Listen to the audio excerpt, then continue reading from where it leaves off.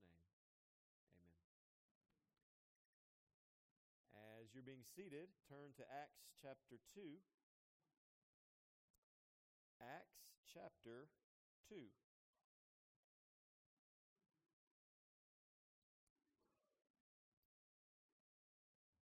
During the life of Christ, he once told his disciples, I will build my church, and the gates of hell will not prevail against it. He made them a promise when he said those words, I will build my church. And if Jesus makes a promise, does that promise get fulfilled? Every time, right?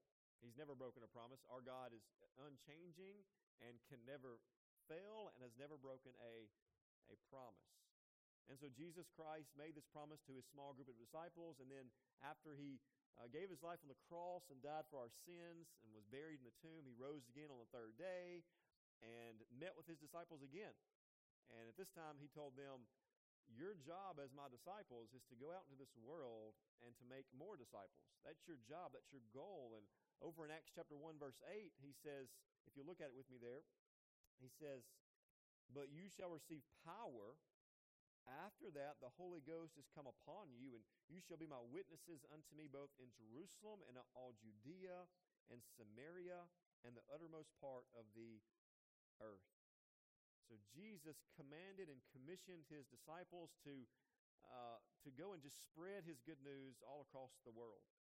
And did they do that? They did, right?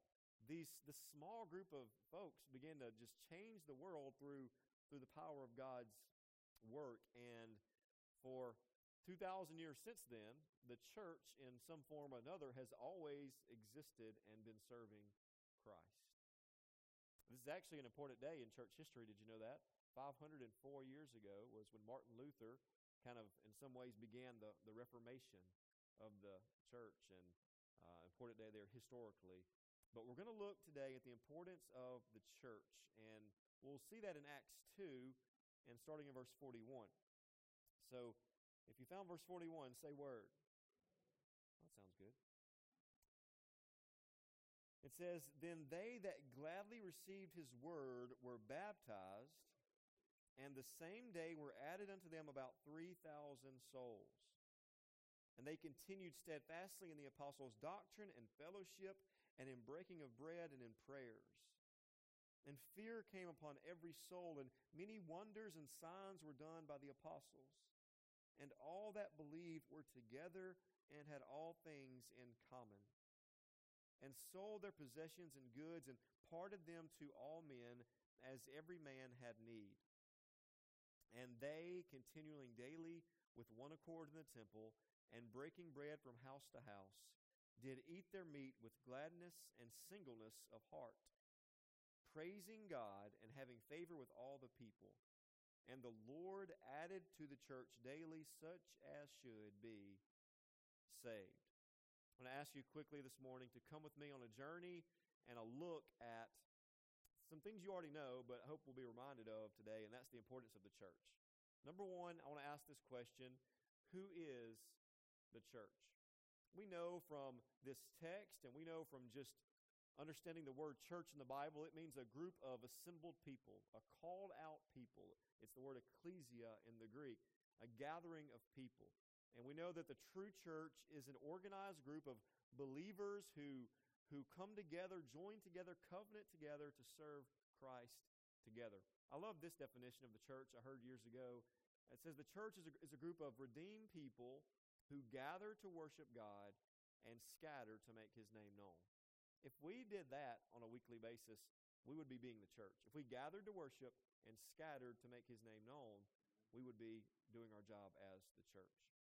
But as I was diving into this text and thinking about this group in Acts 2, my mind kind of wandered toward other metaphors that the Bible gives us about the church. And I want to give you a few of them here on the screen here. The first one is the church is family. Let's think about this for a minute. There's one word I did not put in that statement, and that word is like. For many people, they might say, well, the church is like family. But in the Bible, and how we should see it, is not that we're like family, but that we are family. Right? Because guess what? If you're a believer in Christ, we all share the same Father, don't we? The Heavenly Father. And that's why we call each other sometimes our brothers and sisters in Christ. We are brothers and sisters in Christ. It's a spiritual family, a spiritual adoption, a spiritual father, spiritual brothers and sisters, but we should see each other that way. Hey, do all families always get along? No. But what do? They just love each other through it. They figure things out. They work through stuff. And that's how the church is, right? We work through stuff. We figure it out. We love each other, even though we might sometimes have disagreements. But the church is family. Secondly, the Bible says in Ephesians 5, the church is the bride of Christ. How important is this? Listen to Ephesians 5:31 and 32. It says, therefore a man shall leave his father and mother and hold fast to his wife, and the two shall become one flesh. This mystery is profound, but I'm saying this. It refers to Christ and the church. We as the church are the bride of Christ. Y'all have heard me use this illustration before, but if you say you like me but you hate my bride, am I going to be okay with that? Right? You can't love me and not love my bride. That's not going to fly, right? And so we can't say we love Christ and not love his bride, the people of God, the church. Letter C here, the third one is 1 Corinthians 12 says we are the body of Christ. Think about the church in that way. And our bodies have different things, right? We have ears to hear, eyes to see, hands to hold things. We have mouths to eat breakfast food here in a few minutes, some bigger than others. But God gives us all these parts in our bodies to make the body work, right? Well, look, in the church, we all come together as members of one body, and every member has a role to play.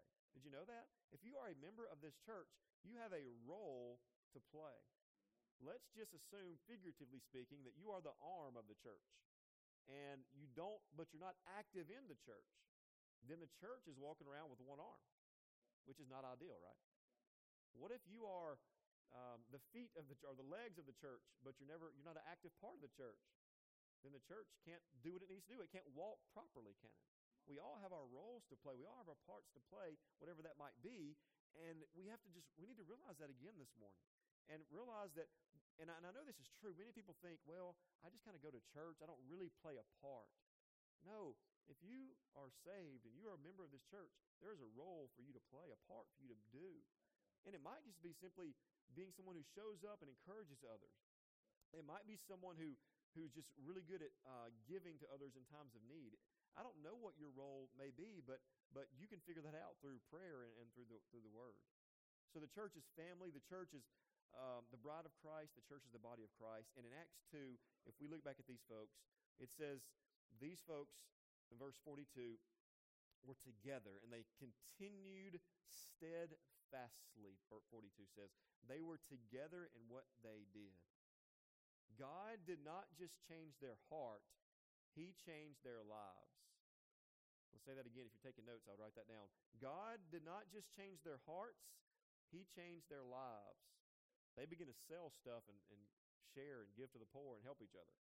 I submit to you today that if God has changed your heart, he's also changed your life. And that if God has not changed your life, then he has not yet changed your heart. When God changes the heart, he changes the life. Number two, that's who the church is. They're this group of people we're this group of people that come together under Christ. Number two is, what must the church do? What are our roles as a church? And I bet if I asked you this morning, you could even share, and I bet you would say good things like love each other, serve the Lord, teach each other, whatever. You would say some good things. But I want to give you three that I find here in this text, and I think it's a very good kind of catchy way to say it. The first thing we must do is reach up. And look at verse 42 again and 43. It says, they continued steadfastly in the apostles' doctrine. So the apostles had this teaching they learned from Jesus, and now they're passing that teaching down, and the group here that's new believers they're taking in the word, is what they're doing, the apostles' doctrine. But not only the doctrine, they're also in fellowship with one another, closely with one another. They're breaking of bread, and they're in prayers. And it says, fear came upon every soul, and many wonders and signs were done by the apostles. And so when I say reach up, what I'm saying is worship God. The first thing we must do as a church is figuratively reach up.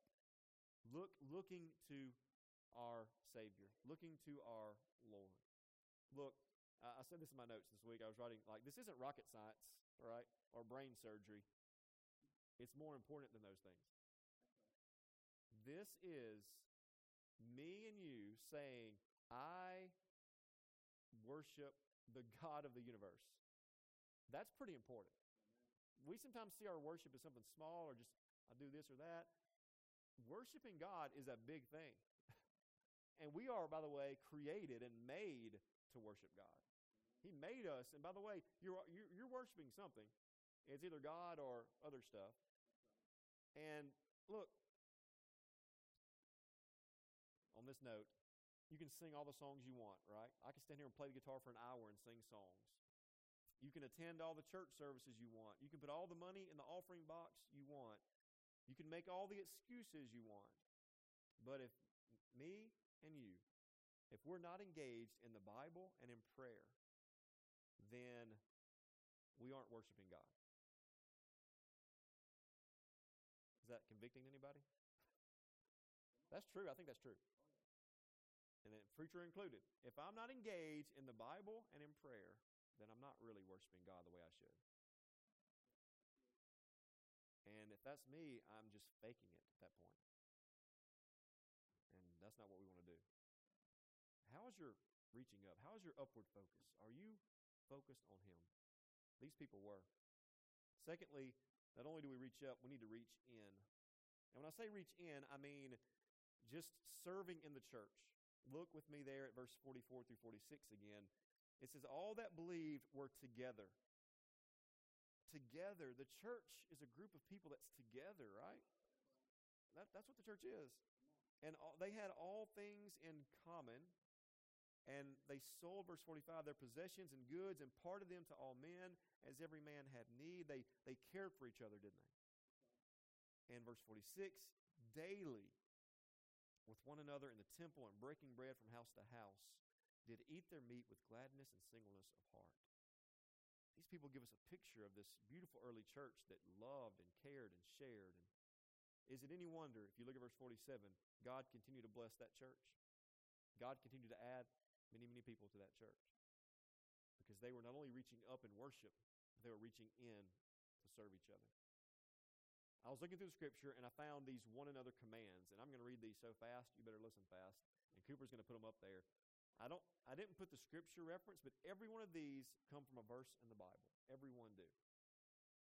Here's what we should be doing as we reach in to one another. Love one another. Be devoted to one another. Honor one another. Live in harmony with one another. Build up one another. Accept one another. Admonish one another. Greet one another. Care for one another. Serve one another. Bear one another's burdens. Forgive one another. Be patient with one another. Speak the truth in love with one another. Be kind to one another. Submit to one another. Oh, there's more. Look to the interests of one another. Bear with one another. Teach one another. Comfort one another. Encourage and exhort one another. Show hospitality to one another. Pray for one another. Confess your faults to one another. Is there more? Yes. These are things you shouldn't do. Do not lie to one another. Stop passing judgment on one another. Do not envy one another. Do not slander one another. Do not grumble one another. And guess what? There's not more on the slides, but I have more in my notes. I won't read to you. Does the New Testament church show us a picture of people who do things with one another? It's clear. And so you can't fulfill all those commands that God has given in the Word if you're not with the church on a regular basis. You just can't do it in the way that God has called us to do it. Are you reaching in? Here's what happens in most churches. And I've been a part of a bunch of churches in my last 20 years of life, several churches at least. In most churches, a small group of people reach in, and the rest just kind of hang out. 10% of the people do 90% of the work, or 100% of the work, or 100% of the reaching, or 100% of the helping, or 100% of the serving. where's the church that has 80% of the people doing the work and not just 10? I'm challenging us to not only reach up and worship, but as we do that, we'll be reaching in as we serve one another. The third one is, letter C there, is reach out. It says there in verse 47 that the Lord added to the church daily as such should be saved. And we know this truth that God is the one who saves. God is the one who builds his church, who adds to the church. But it also, and it's clear in the scripture, that God uses his church to reach people. Someone said the church is God's plan A, and he doesn't have a plan B. God uses us as we live gospel lives, as we share the gospel, and just be the Christians we should be. He uses us to shine a light in a dark world. One of my mentor growing up, when I was first coming to Christ, was a man named Scott. And Scott, I've told you about Scott before. He was once pastoring like a new church, and probably about the size of our church. And he told me one time, the hardest thing to do in church is to keep an outward focus, is to get people to look beyond themselves and beyond the four walls of the building, and to see that when we leave here, we are still the church going out to serve God and reach others for Christ. We're so tempted to only focus on ourselves, and there's a part of that. We already talked about reaching in, but there's also a part where we need to reach out. We don't have to make it complicated. We don't have to make it confusing. It's as simple as living the life God's called you to live and taking every opportunity you have to tell people what God has done for you and what God has done for them. So, we should reach up, we should reach in, we should reach out. The church in Acts did these three things, and they changed the world. Next, we've looked at what the church is. We looked at what must the church do. Finally, notice, why should you join and be active? Most of you in this room, I think, are members of this church.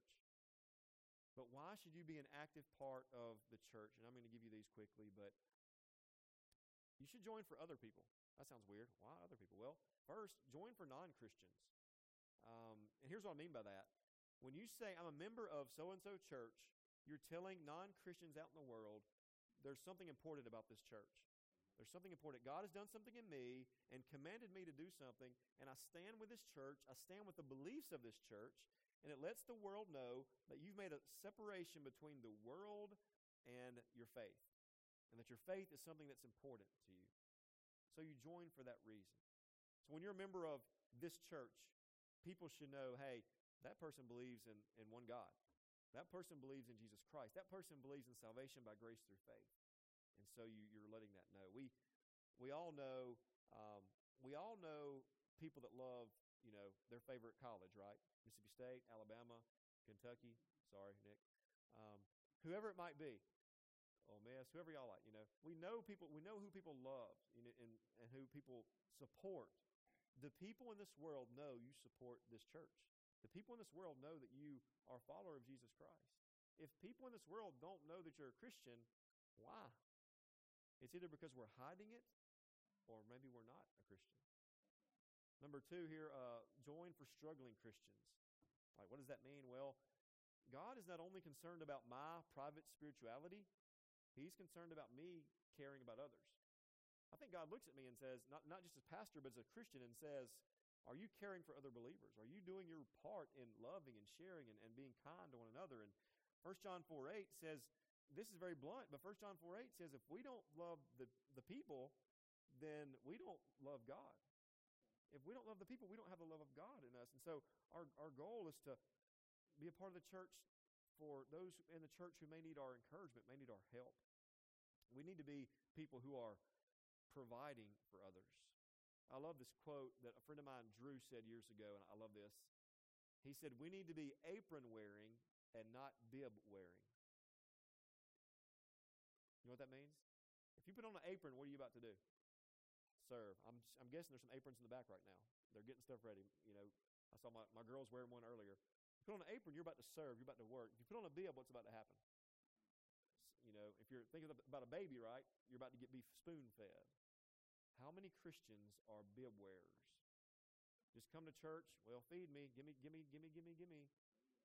when God's called us to be apron wearers, to be servants, to put others' interest ahead of our own.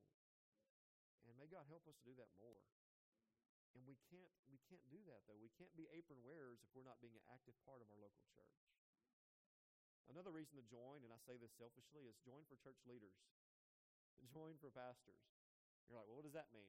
Well, pastor just wants more people sitting in the seats. He wants more, rears in the seats. That's not what I mean. Did you know that Hebrews 13 says this?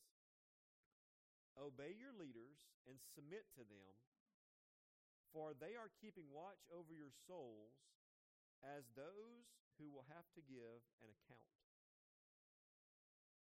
That's for the pastor, right? And the elders of the church. Wow.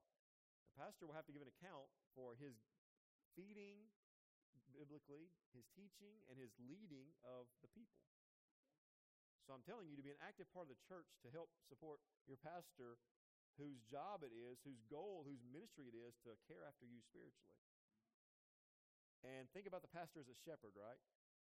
And he's trying to feed the sheep. He's trying to care and lead the sheep the way they need to go. But if the sheep are always wandering far away, then he struggles, right? Because he has to spend his time chasing down the sheep, the lost sheep, the straying sheep, instead of feeding the flock. Think about it that way. This is one reason we need to maintain an active church role of our members so that I know specifically who is under my care and who the Lord has given to me as pastor and to us as a church. Well, join for others. Join for, the next one is join for your own spiritual health. Look, join and be an active member for yourself. I mean, there's a part of being spiritually protected when you're a part of the church. The more you're out of the church, the more likely you are to fall away from the things of God. I think that's just reality. I know people that say that there's not. Some people say, well, I can do just fine without the church. Well, you can't. Here's why. God has told us to do all these things we've mentioned today in the setting of the church. And so barring some kind of special activity in your life, like a sickness or caring for a loved one, or, maybe you're serving in the military overseas or something like that, or a job that maybe puts you away, barring those types of situations, which are rare, you can't accomplish God's will apart from being an active part of the church body. And you do it for yourself is another reason. The Bible says, as I mentioned earlier, that we are sheep. And sheep are not smart animals. They're dumb animals, and they wander around, and we fall into trouble if we stay away from the shepherd. And I don't mean the pastor, I mean the good shepherd. We fall away and we get into trouble when we stay away from him. Next, join for your own spiritual assurance. Membership in the local church is not only your testimony that God has saved you, but membership in a local church is that church's testimony, where they say, we've seen this person's life. We see the fruit of their life, and yes, God has done a work in them. Somebody that you know that's not connected to our church, if they were to, or I guess if I were to go to them, or they would come to me and say, hey, what about this person? I should be able to tell them, here's why they're a Christian. And the answer I give should not be, they go to church on Sunday. I should be able to say, I've seen fruit in their life. Love, joy, peace, patience, kindness, gentleness. I've seen their love for God. I've seen their love for others. I've seen their love for his word. Heard them pray. Those are things I should be able to tell other people as your pastor if they were to ask me, is that person a Christian? In joining a church, we're mutually holding each other accountable. I mentioned the Reformation earlier. Martin Luther, listen to what Luther said, and he believed in salvation by grace alone now. Salvation by grace through faith. That was his thing. That's what he's known for. And Luther said this, apart from the church, salvation is impossible. Not that the church provides salvation, only God does. But because the saved one can't fulfill what it means to be a Christian apart from church membership. Another reformer, Calvin, said, so highly does the Lord esteem the fellowship of his church that he considers everyone a traitor from religion who perversely withdraws himself from his Christian church. strong words. Those guys didn't beat around the bush. Let me add something to what they said. Don't make the preacher lie at your funeral. I've had to do that. I've had to say, so-and-so, they were a member of so-and-so church, but in reality, they weren't really a member. I mean, they were on the roll, but they weren't really active. And so as a preacher, you're like in this weird spot, Make the preacher get up at your funeral one day and say, he not only attended church, but he served people. He prayed for people. He helped when someone needed help. She was an encourager. She was always looking for a way to help others. Give me good things to say. Although I hope I don't do any of your funerals. But join for others, join for yourself. Finally, join for the Lord. We join for his name. Again, verse 47 here says the Lord added daily, and the name of Christ was going forward. So we join for his name that we might promote Christ. And look, we don't do a lot of fancy stuff here. That's really great writing here in my notes. We don't do fancy stuff here. We talked about this Wednesday night. We could do a lot of different things to attract bigger crowds. We could do it starting next week. We could attract bigger crowds doing certain things, but that's not what the Bible's called us to do. There are certain things it's called us to do. Meet together for prayer, worship, singing, preaching. That's what it's called us to do, serving. And so that's what we're going to do. And as we do that, we trust God will add to his church. And we want to see God's name promoted. The next thing is the sake of God's cause. His cause, again, is to display his glory. As we serve in this church, we are promoting the name of God, and we're promoting the cause of God, which is to see more souls saved and to see him glorified. So, the church is a community of baptized believers who confess Jesus as Lord. They gather under organized leadership, and they follow the scriptural commands. They love God and others. They are not perfect, but they strive to do what is right. Church, I move to my conclusion. We need to reach up, we need to reach in, and we need to reach out. And if we're doing those things, then we're being good church members. If we're not doing those things, we're not being good church members.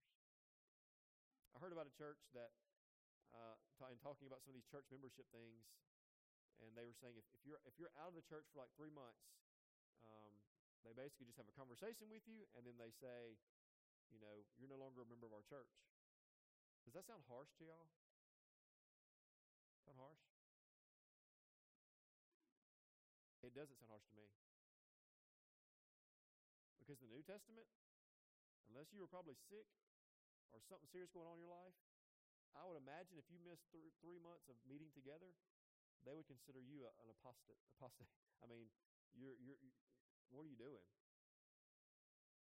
And I'm not saying we're about to necessarily have that in our church, but we do want to, it's our heart of the core group of this church that we re-emphasize the importance of our membership with one another. I'm speaking on behalf of some other folks, I guess, but we've been discussing this on Wednesday nights and things like that, and it's our heart. Are you reaching up? Are you seeking to know and love God through his word? Are you reaching in? Are you putting yourself in a position to look out not only for your own interest, but also the interest of others? And are you reaching out? Are you living a life where others can see Christ in you? And are you using your life to shine his light? I want you to evaluate this morning. We're about to leave and go enjoy a great meal, fellowship. But before we leave, evaluate your commitment to this church family. I was going to say this for later, but I'm just going to say it now before we go in there. Evaluate your commitment to this church family as I ask these final questions. If everyone had the same commitment level to this church that you do, how effective would the church be? If everyone prayed like you do, would God's ears be busy? If everyone gave like you, would we be able to keep the ministry moving along? If everyone attended like you, how would our attendance be? If everyone served like you, people be being served? People encouraged like you, would other people be encouraged? Some toes may have been stepped on today. I don't know. We all need that. There's stuff in this sermon I needed about church membership, and I'm the pastor. And I know there are extenuating circumstances. I know COVID has been a weird thing the last couple of years. But I'm calling you for your own good, for the good of this church, and for the ministry of the Lord. I'm calling you. Unless you have a serious reason why you cannot, I'm calling you to recommit yourself to the membership of this church.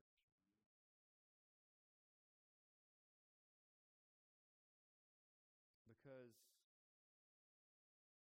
if I can go to Walmart, if I can go to the local steakhouse or the ball game, but I can't go to church, I'm going to say this, and I'm saying this and I'm praying, because we're going to need to pray.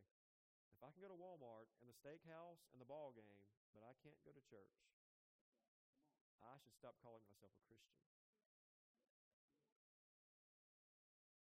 If my faith can't get me in the church, I doubt it's going to get me into heaven.